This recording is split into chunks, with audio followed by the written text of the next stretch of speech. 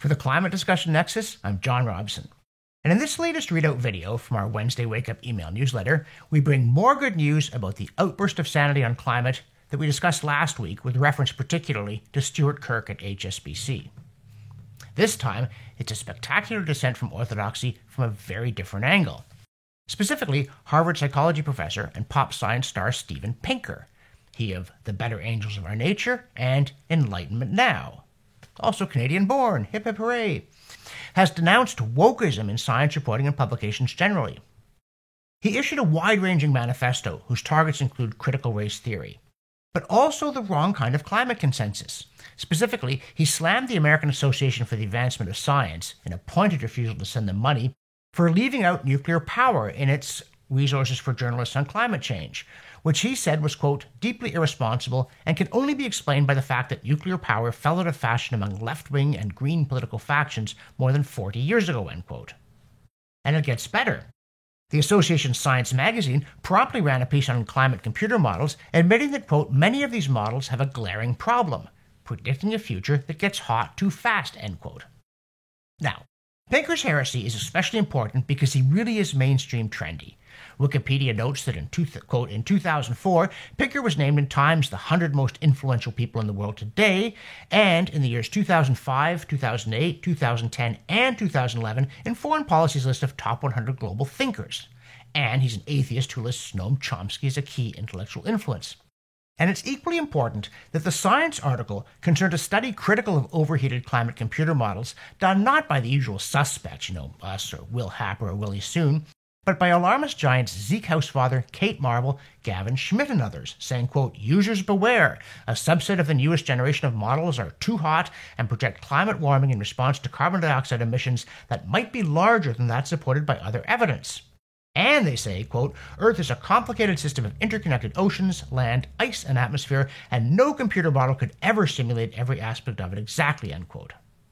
Now, it may take some time to get climate researchers to stop cavorting with hot models, let alone to inject some cool common sense into the world of activism and politics, particularly in the smug small town known as official Canada.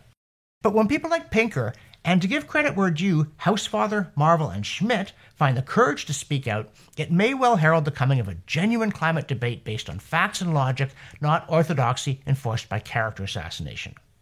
What an awakening that would be! It sure beats the one from Hank Green, popular co-star of Vlogbrothers' Crash Course in SciShow, who has a new video on how climate change is robbing you of sleep. By which he doesn't mean the now de rigueur nervous breakdown over climate breakdown. Instead, he says in the video, and we're not making this up, quote, we know that the temperature of our room can influence sleep, but these researchers wanted to see if the outside temperature can have similar effects, end quote. Yeah, if it's hot outside and the heat gets into your house, then you can kiss 40 winks goodbye. You'll be likely to get 30. Or 8.5 if you get our drift. The viewer who sent us the green video said, quote, I thought it was tongue-in-cheek, but as I watched, I realized that they were serious, end quote. And indeed, from the opening statement that it was subsidized by Google, the whole thing did feel like parody, including claims that if it's over 30 degrees Celsius out, quote, people slept an average of 14 minutes less than usual, end quote, and that if it was over 25 degrees Celsius, quote, the chances of sleeping fewer than 7 hours increased by 3.5 percentage points, end quote, which makes a mockery of the concept of statistical significance. But the main point is that people have known that it's harder to sleep properly on hot nights since the invention of lying down on something soft, because there have always been hot nights, even in places like Canada, never mind Green's native Alabama. Still, quote, depending on how much greenhouse gases build up, by the year 2099 we may be losing 50 to 58 hours of sleep and having on average 13 to 15 nights of short sleep per year just thanks to temperature, end quote. And of course, the problem is already worse in low-income countries, because they're usually closer to the equator, where it's hot because it always was. And it will get worse unless economic growth brings things like air conditioning and better designed built and insulated homes, which it will if terrible climate policy doesn't prevent growth. But hang on. We want to come back to that ominous phrase, quote, depending on how much greenhouse gases build up, end quote. And why do we call it ominous? Because that kind of language always makes us suspect that alarmists' favorite exploded worst-case RCP 8.5 scenario is lurking just outside our steamed-up window. And bingo, In the section, quote, annual individual sleep loss and short sleep projections, end quote, it's the basis for their not even scary prediction. And now, a word from our sponsor. And yes, it's still you. And we want to thank all the people who've responded to our appeals by making a one-time or monthly pledge.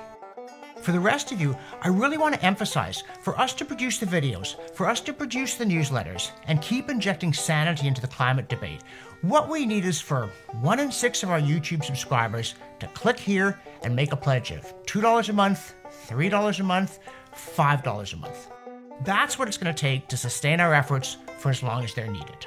So click here, cup of coffee a month, that'll keep us in business. And now, back to me. Unfortunately, despite the outbreak of sanity described earlier in this video, the alarmism continues to pour downstream, including National Geographic saying that the climate crisis is everywhere, including the old fishing hole. NG waxes lyrical about the social and even metaphysical delights of fishing before saying mean old climate change is crossbreeding the fish and it's all over. You see, quote, one of the gravest threats posed by climate change to fish is genetic. Introduced fish are mating with native cutthroat trout, a mixing that has been abetted by changing water flows. If left unchecked, this could wipe out the cutthroat population, devastating a cherished American fishery, end quote. So, the issue is introduced fish, not climate? But no, because climate change makes everything worse. And the piece goes on, quote, rainbow trout are roughly equivalent to factory farmed chicken. When they breed with native cutthroat, they adulterate thousands of years of wild genetic wisdom. The mongrel fish aren't as suited to their environment or as nimble at adapting to change, end quote.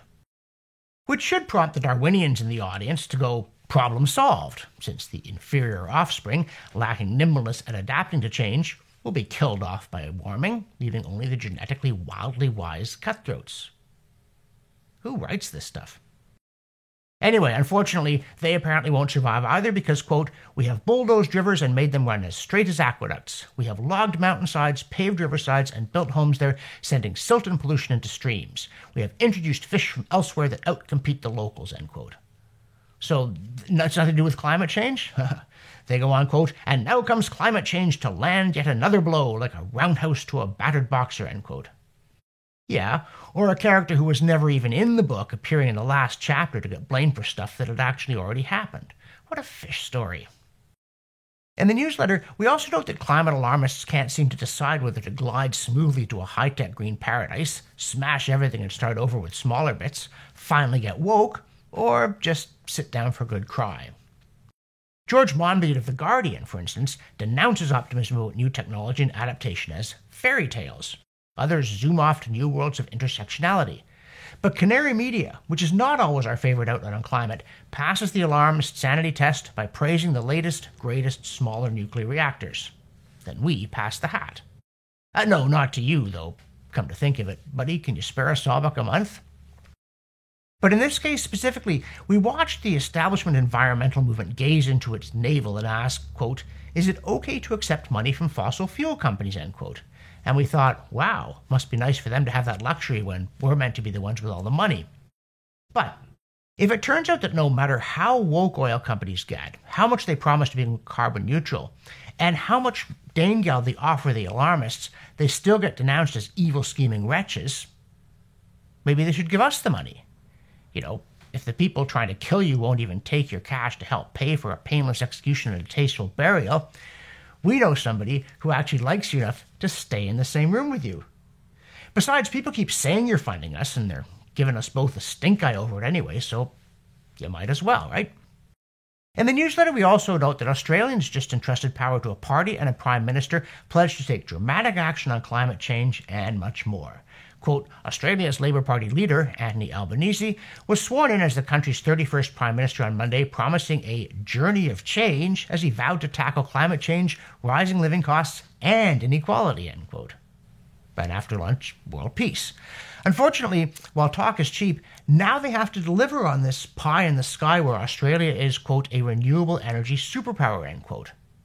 Climate Home News chortles that, quote, after nearly a decade of capture by climate deniers and delayers, Australia has a leader promising to get it out of the naughty corner, end quote, which is a phrase that originated with Albanese.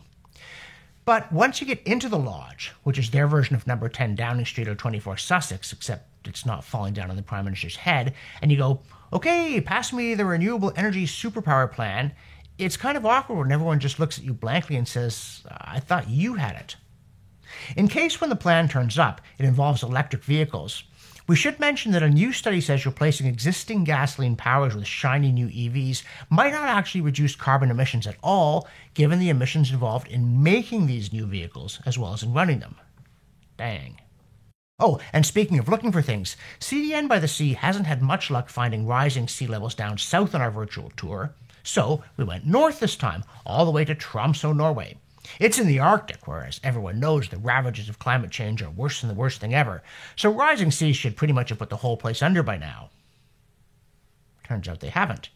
Instead, Tromsø sea levels are going up by 0.317 millimeters per year, at which rate it will take just 3,156 years for them to go up 1 meter.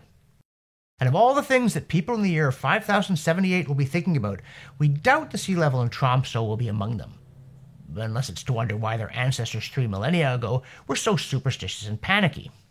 And finally, in the newsletter, we also dip into the CO2science.org archive for a study of the claim that warming means, quote, more precipitation days throughout the year, where also the level of precipitation will be higher, end quote. Also known as, it will rain more and harder. But a check of records in the Netherlands from 1906 to 2002 shows that, quote, precipitation levels are not getting higher, end quote, which means it's not raining more. For the Climate Discussion Nexus, I'm John Robson, and yes, it is more climate sanity.